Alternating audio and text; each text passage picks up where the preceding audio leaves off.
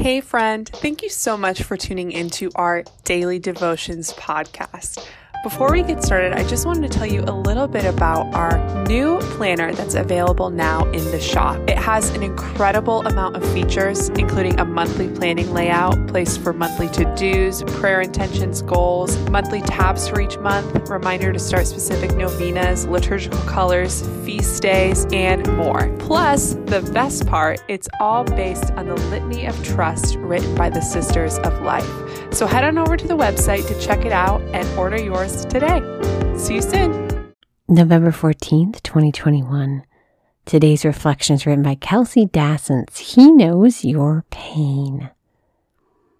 The Lord is close to the brokenhearted, and those who are crushed in spirit he saves. Psalm 34:19.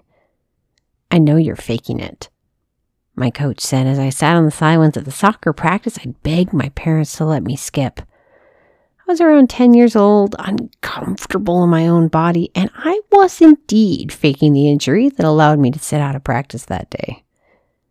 I'm not proud of it, but my lack of coordination and athleticism gave me plenty of instances to make an injury believable, and my lack of confidence convinced me that I was better off on the sidelines. I didn't want to run behind my teammates that I couldn't keep up with. I didn't want to be picked last for the scrimmage.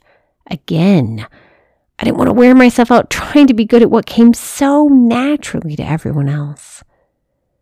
Now, as a nearly 23-year-old who isn't any better at soccer, I still remember how the little girl with grass-stained knees felt that day, overlooked and utterly alone. A few months ago, the familiar feelings of insecurity and shame welled up in my heart while revisiting this memory. I decided to invite the Lord into this story. Soon after, I wasn't met by a coach whom I disappointed or a team who'd be better off without me, but a Father who knew my heart. In this moment of prayer, I sat on the sidelines with the Lord as he wrapped his arms around me and gently whispered, I know where it hurts. While it may seem easier to bring only our physical ailments to the Lord, he will always go deeper. He cares about every beat of our hearts, and he knows every wound, even those we may try to keep hidden. We don't have to justify our wounds to be healed. We just have to let him in.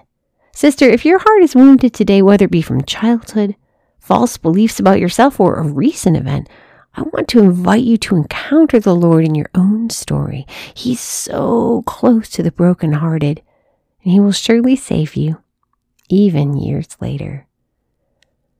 Lord Jesus, we thank you for this day and for this sister. Thank you for understanding our broken hearts. We praise you in your holy and precious name. Amen.